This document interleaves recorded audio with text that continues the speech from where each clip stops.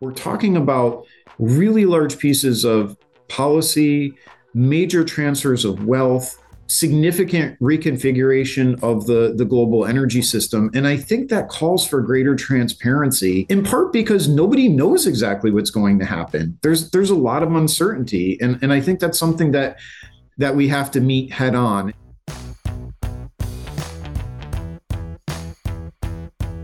Hello and welcome back to Energy 360, the podcast from the Energy Security and Climate Change Program at CSIS. I'm your host, Lisa Hyland. For our first episode of 2023, Dr. Joe DeCarolis joins my colleague Ben Cahill to discuss his priorities for the EIA this year. Joe was confirmed as administrator of the U.S. Information Administration in March of 2022, following his time as a professor in the Department of Civil Construction and Environmental Engineering at NC State. He and Ben talk about some of the changes that Joe sees coming for 2023, as well as some of the mandates and roles that EIA plays in helping people understand the energy sector. I'll turn it over to Ben now. All right, Joe DeCarolis, thanks so much for being with us today. Welcome to the Energy 360 podcast. Thanks, Ben. It's a pleasure to be here with you. I wonder if you could just start by introducing yourself briefly. Tell us a little bit about your background and how you ended up at EIA. Sure. So I have a background in physics undergrad, and then as I was doing my undergraduate degree, I got pretty interested in energy issues, and I was trying to decide where to go for grad school, and I landed at Carnegie Mellon, which has a program called Engineering and Public Policy. So that's where I ended up going. I really enjoyed the program. And the idea of the program is that there's many policy issues, and energy is definitely one of those where the technical details matter. That it's really hard to formulate intelligent energy policy if you don't understand the technical details. And so I worked there with David Keith. He was my advisor. We looked at the economics of large-scale wind power.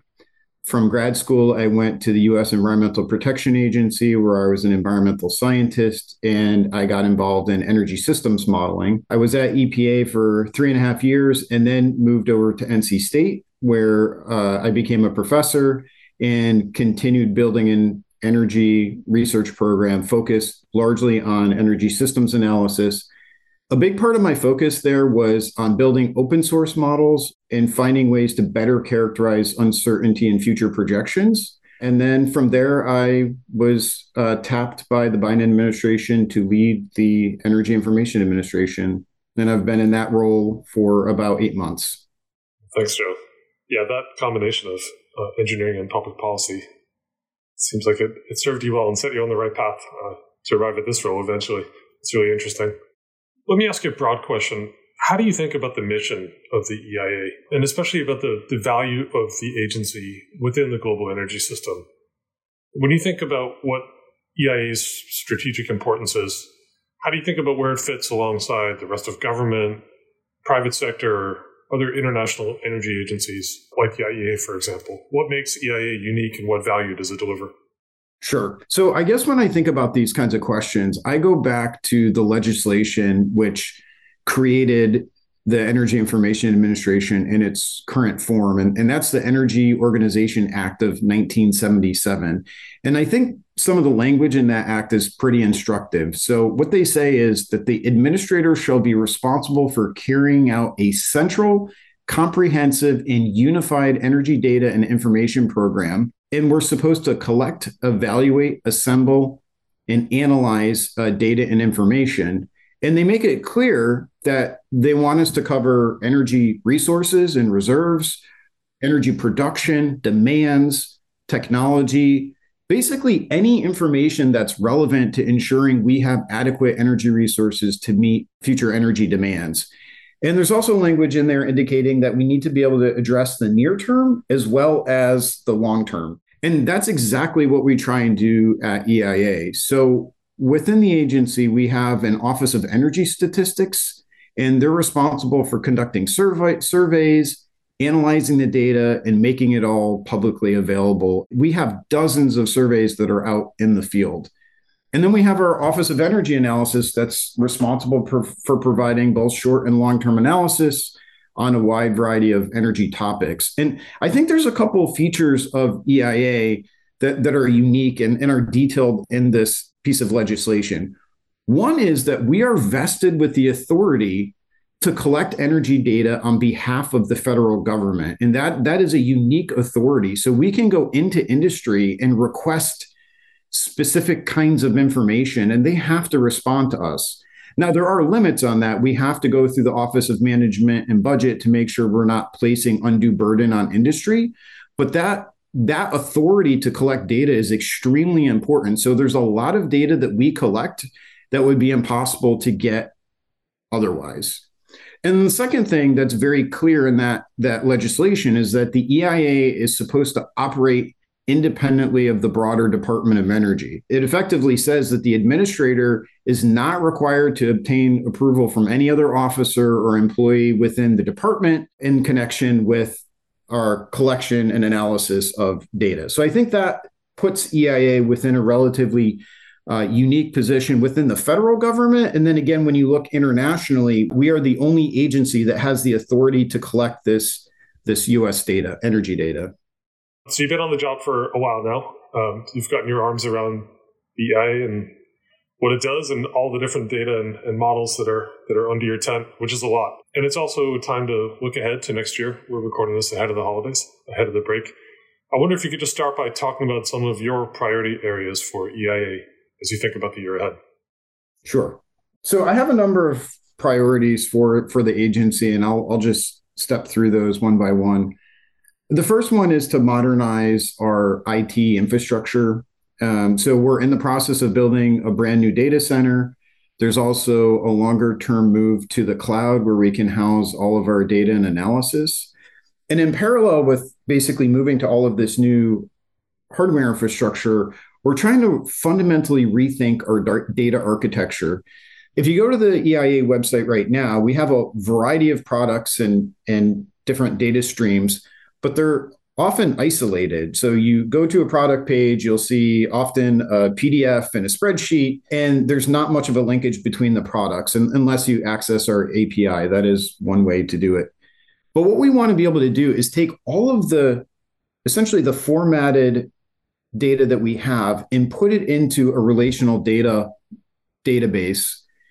And then on top of that database would sit a software layer where we can build tools and dashboards, and it would allow us to bring together data in new and novel ways and to create new ways to visualize, manipulate, and download data. So that's definitely a high priority for us. It's going to take some time, but I think once we complete this, it's, again, going to open up new possibilities for how we can deliver data to our stakeholders. The second is I want to strive to make EIA's information more transparent and accessible. I think we already do a pretty good job of this, particularly on the data front. We make all of our data publicly available. But, I view transparency as a process or a journey rather than a destination. There's always more we can do to make our products more transparent. So what I was just talking about with having this new data architecture and this ability to build new dashboards, being able to deliver that data in a way that's more accessible for users, I think is a form of transparency because it's making it easier for our stakeholders to use our products and to understand the data that we're providing. Another part of that is on the modeling side. We have a variety of models, and we're working to open source those models. So we do make our models available as a downloadable zip file, but we really want to modernize that practice. We want to use revision control software like GitHub. We want to make our code publicly available via online, publicly accessible repositories. And a prerequisite for that is that we have to choose a software license. So we're in the process of figuring that out. We want to choose a well-recognized license that the community recognizes. And in addition to that, we have to think about governance. We're a federal agency. And so if we put our code online and people suggest a change or make a pull request, we want to make sure that we handle that in a transparent and fair way. And so we're also working on a governance document for that. But in the not too distant future, you should be able to access our models via GitHub repositories. So that's another way in which we're trying to increase transparency. Another thing is to provide new insights into community level impacts. The energy system is in transition. Energy markets have been quite volatile, and we really want to understand what the impact is on a more granular geographic scale. If you look at one of our consumption surveys is the Residential Energy Consumption Survey, or RECS. And for the first time, we were actually able to expand that survey to all 50 states, which was a big step forward. And we're now thinking about ways in which we can take those 50 state results and then go even further, again, to look at the impacts of high energy prices or changes in energy infrastructure at that more granular community scale. So that granular level, would that be at the state level or at the county or local level? Going further than the state level. So it might be, for example, at the county level. And then the final priority is really to expand our energy modeling capabilities to be able to examine a wider range of future scenarios. And given my experience as an energy systems modeler, this is something that's near and dear to my heart. And that's something I'm happy to, we have plans ranging from the next annual energy outlook, which will be released in spring of 2023 through the next several years, and I'd be happy to elaborate more on some of those plans as well. Yeah, there's definitely a lot to discuss on the longer term energy models, and I'm curious to see how you've been adjusting those. Yeah, so you mentioned some of the dual role that you have in providing short-term data versus the longer-term data and modeling and analysis. And I want to dig into that a little bit. So EIA has many different outputs and provides a lot of critical data and reports for different audiences.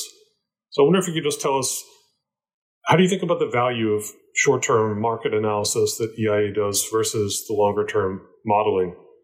And what are the challenges associated with doing both? And maybe you can talk about what are your priorities in each area.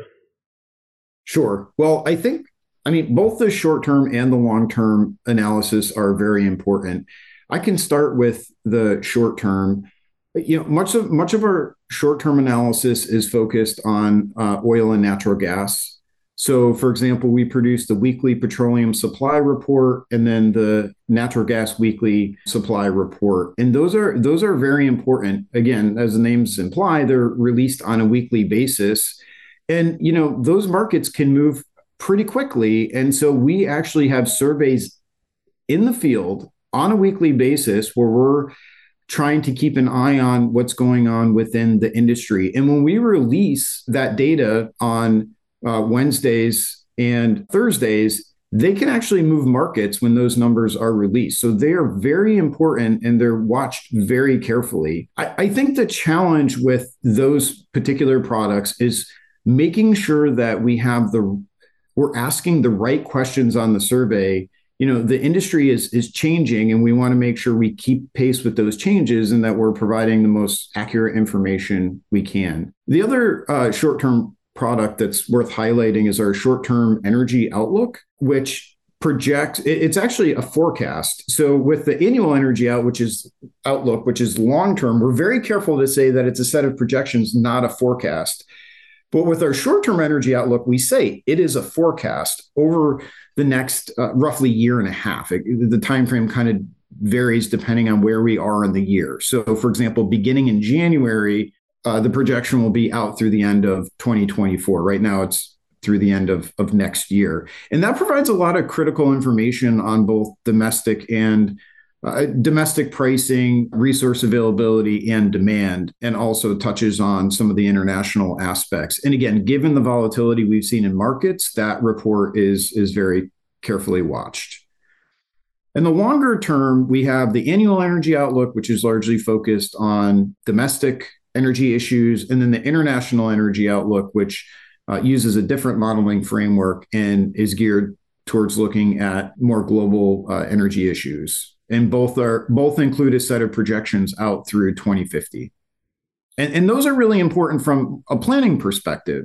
So, for example, with the AEO, the Annual Energy Outlook, for the first time in 2023, we're going to be including the impact of the Inflation Reduction Act. We haven't yet released any analysis of that legislation, but that will be embedded in our AEO. And I think it's important to understand when we have, for example, large pieces of legislation like that, we have other market conditions that are changing. how does that change our energy and emissions pathways over time? So the AEO and the IEO are really important from a more of a planning perspective.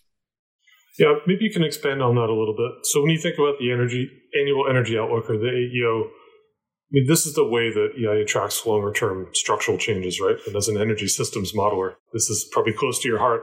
I wonder if you could just share a little bit about some of the changes that you have in mind. So you mentioned you're going to model IRA. That's obviously a big deal for system evolution in the United States. Can you talk more broadly about how you are thinking about modeling different scenarios, trying to capture all the different variables? Yeah, let's start there. Absolutely. So when thinking about the annual energy outlook, first I'll say that I've been a consumer of the AEO for a long time as an energy systems modeler. I'd thought a lot about it prior to assuming my current role. And so I had a lot of ideas coming into the job about ways in which we might be able to improve the AEO. So I'll just outline a few things that we're planning for this next AEO. So as we've already discussed, the IRA is the law of the land. And so it will be part of our reference case because it's considered current laws and regulations. Now, we will be including, along with the release of the AEO, there's going to be an issues in focus that really tries to look at what the effect of the IRA itself is on our projections. And then we look at some sensitivity cases, given some of the uncertainty around what the impact of some of the IRA provisions will be. So we're going to have the IRA carry through all of the cases that we run in the 2023 AEO. And then there'll be the separate issues in focus that specifically looks at the reference case compared to an equivalent reference case without the IRA. Now, there's some broader changes that I think are important that we're also going to be exploring within the AEO for this year. The first is, I think it's really important to increase the range of results to better capture real world possibilities. So as an example, if we're looking at a high and low oil price case, we want to make sure that those high and low assumptions really capture as much of the range as we think is plausible. And the other thing is we want to start looking at combination cases, and that's something we're planning on for this AEO. If you think about the structure of the cases, you have the reference case, and then every other side case is basically a singular perturbation off of that reference case. The real world is more complicated than that, right? Multiple things happen differently than we expect. And so we want to be able to model some of those scenarios. So what we're tentatively planning on is looking at a combination of our macro cases where we have high and low macroeconomic growth with high and low renewables costs. And what I like about this is the high and low macro cases are a demand side perturbation. Right? If you have high macro growth, you're going to have higher end use demands, and that's going to increase energy consumption. And then vice versa, right? If we have low macro growth, lower demand, lower energy consumption and supply. And then the low and high renewables costs are a supply side perturbation that can change the energy mix. And so we'll see what happens when we combine the various cases together in these combinations. So for example, high macro growth, low renewables costs, what happens?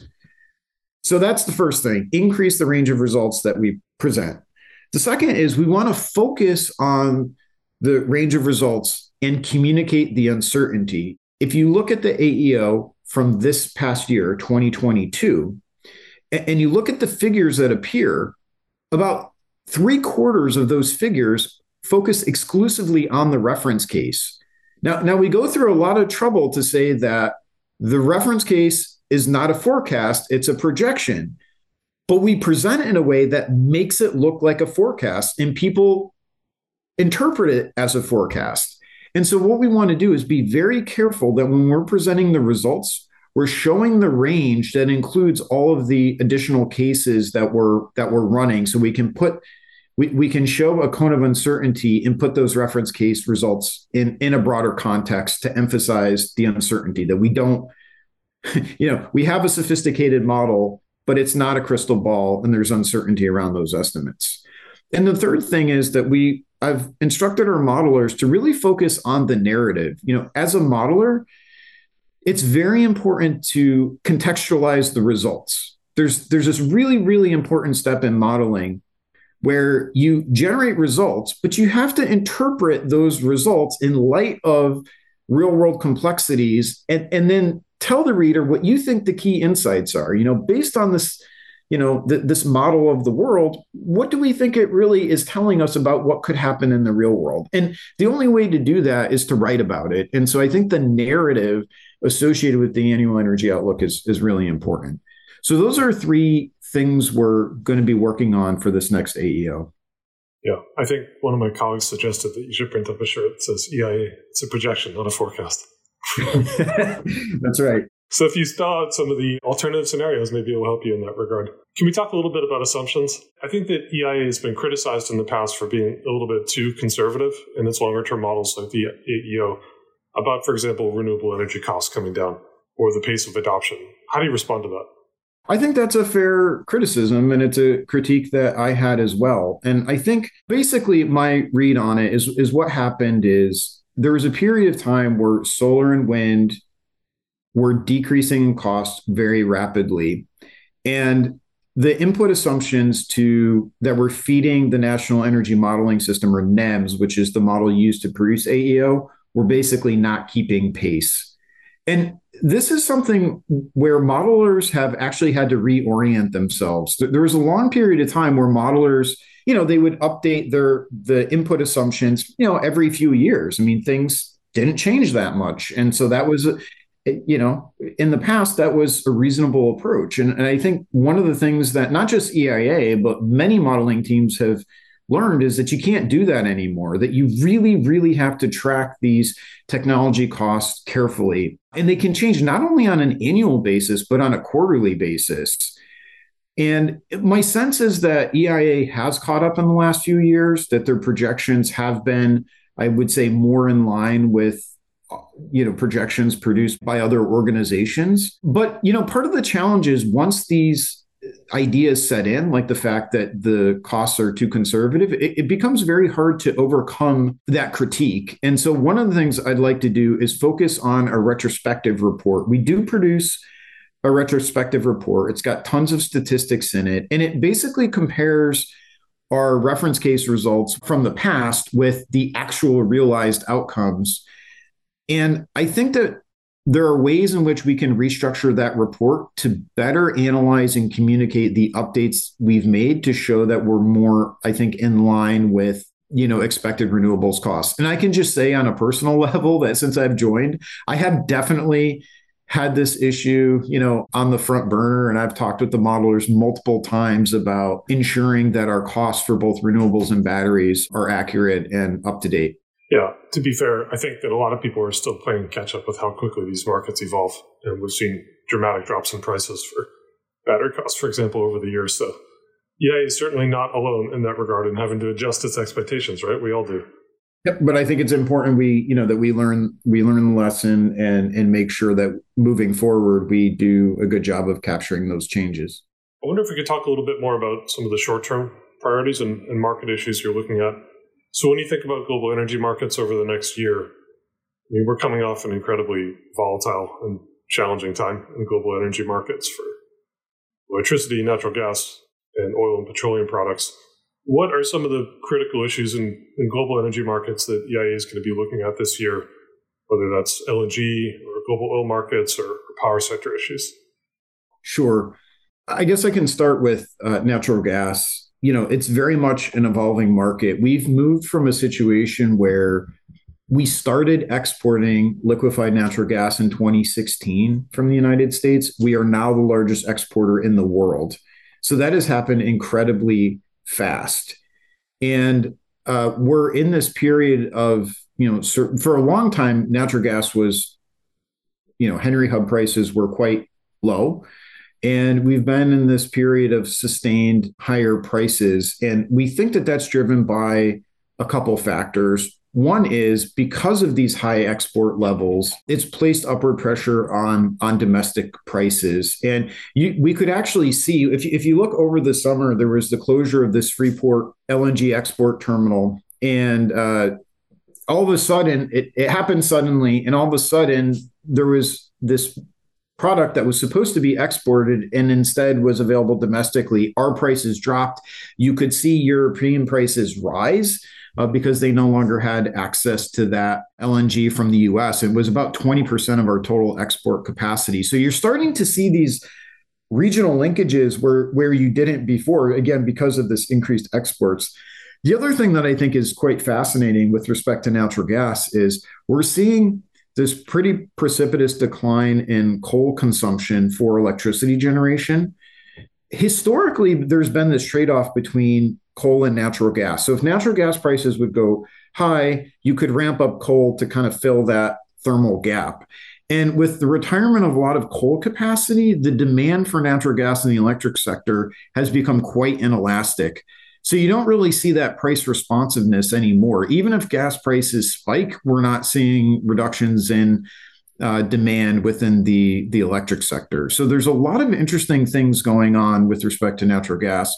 With regard to the electric sector and renewables, we do see in the longer term that, we expect to see pretty high deployments of renewables. And we're already starting to see the effects where renewable generation is eating into natural gas generation. So it's effectively saving us on natural gas consumption in the electric sector. So you've kind of had this rapid drop in coal that's made the demand for natural gas inelastic in the short term. But over time, as renewables grow year over year, we expect to see that demand for natural gas decline somewhat. Joe, let me ask a question about the global oil market.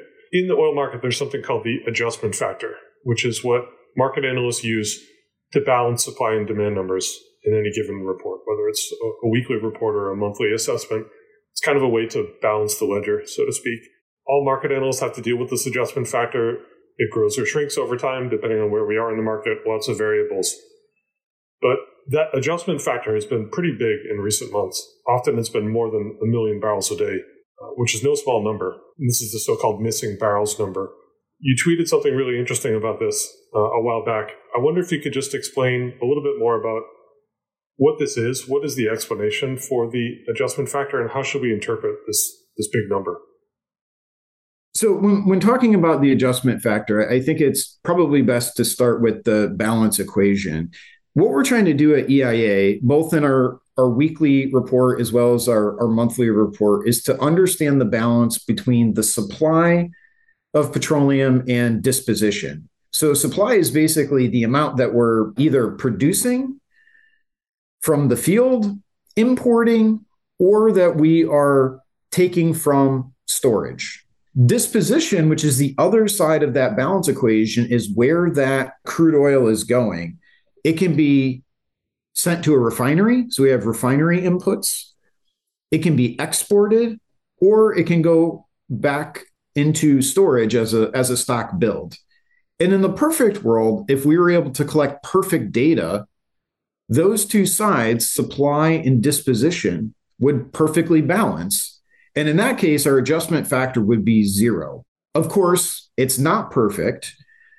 We have two fundamental products here. We have the weekly petroleum supply report, and there we're surveying a subset of the industry. And so because of that, the numbers are more noisy and more variable. And then we have our petroleum supply monthly, which is basically a census of the industry that we do on a monthly basis. And those numbers will tend to be more accurate. Now, the adjustment factor plays into both sets of numbers, the weekly and the monthly. But if the adjustment numbers are off in the monthly, we get more concerned about it because that's our more accurate view of the petroleum industry. So back to the balance equation. If supply is greater than disposition, then that would be a negative adjustment. If supply is less than disposition, that's going to be a positive adjustment, right? And that latter condition is what we're seeing, that supply, when we add it up, is less than disposition. And that's considered a state of undersupply.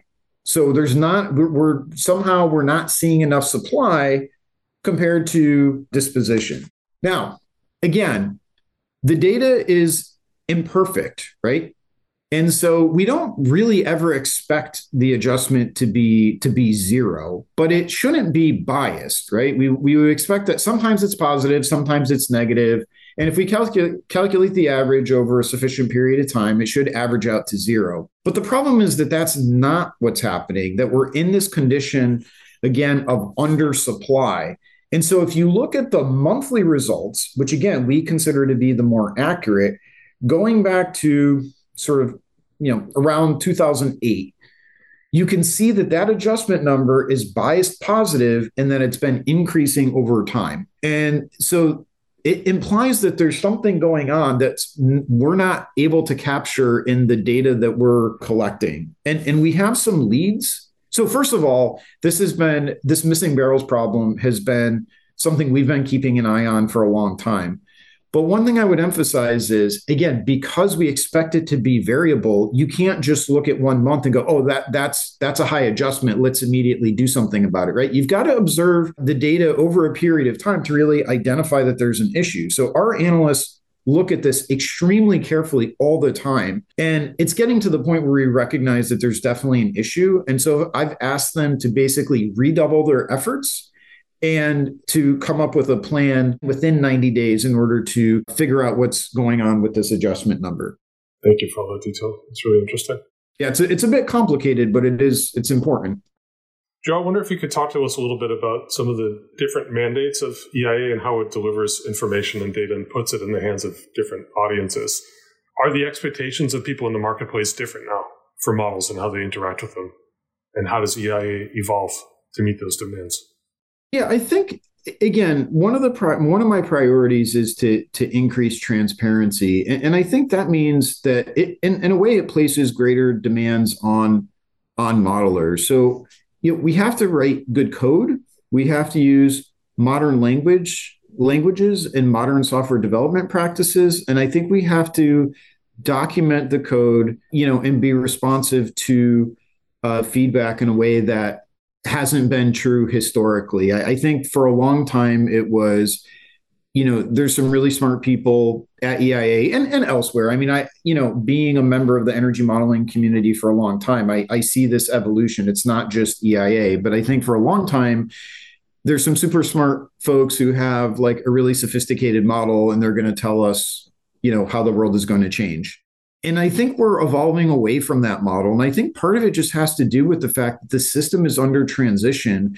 We're talking about really large pieces of policy, major transfers of wealth, significant reconfiguration of the global energy system. And I think that calls for greater transparency, in part because nobody knows exactly what's going to happen. There's a lot of uncertainty. And I think that's something that we have to meet head on. And the two ways that I know how to do that is to make the modeling more transparent, to document assumptions, to make the code open. So to essentially acknowledge like, hey, I'm not perfect. This is the way I think about things. Here it is. If you have a different view, go ahead and do what you want with it. And then the second way is to formally quantify that uncertainty, to say that, look, I don't know exactly what's going to happen, but here's a range of outcomes depending on how things unfold. So I think our modelers have to be prepared to grapple with those issues. Let me ask another question about the mandate and the mission of EIA. So the data is used by all kinds of people, industry, analysts, consultants, journalists, students, you name it. I wonder if you could talk a little bit about how some of the requests from EIA are changing, maybe your engagement with policymakers and the kinds of issues that they're asking for, and how you think about that reshaping your priorities for the year to come and beyond. Yeah, when I was talking about the need to upgrade our IT infrastructure and working on this new data architecture, I had mentioned how a lot of our data historically has been siloed. So, if you're thinking about the electric sector, okay, if you're thinking about the residential sector over here, if you're thinking about petroleum, you go over there. And again, I think that there's a growing demand for being able to take cross-cutting views of the energy system. So, for example, I might want to know what's happening with renewables in not only utility scale renewables, but what's happening with distributed renewables, rooftop solar, for example? And can I look at that data within the same dashboard? Could we group clean energy technologies in a way where they're viewable through the same data portal, that it's not, a set of separate products? I would say that users are asking us sort of the traditional questions, right? So inquiries about primary energy supply, crude oil production, refined products, exports, the market for LNG, all of that is definitely there. And I think with a lot of talk about the energy transition, there's also a lot of interest in, again, some of these more cross-cutting views of the energy system. And the idea of reconfiguring and reimagining our data architecture is to be able to have the flexibility to provide the data in the way that users want to see it. Well, Joe, thank you so much. This was really great. It's really good to get your insights on the mission and the path ahead for the EIA. It's an exciting time for global energy and also around the world, and this institution plays such an important role. So thank you very much for being with us, and thanks for your service. Thanks, Ben. I really appreciate it. It was my honor to be able to join you. Thanks to Joe and Ben for that discussion. I know many of our listeners use the EIA on a regular basis, so let us know what you think as these changes start to appear over the year. You can find more episodes of Energy 360 wherever you listen to podcasts and at csis.org. As always, for updates from the program and from the CSIS Energy team, follow us on Twitter at CSIS Energy. And as always, thanks for listening.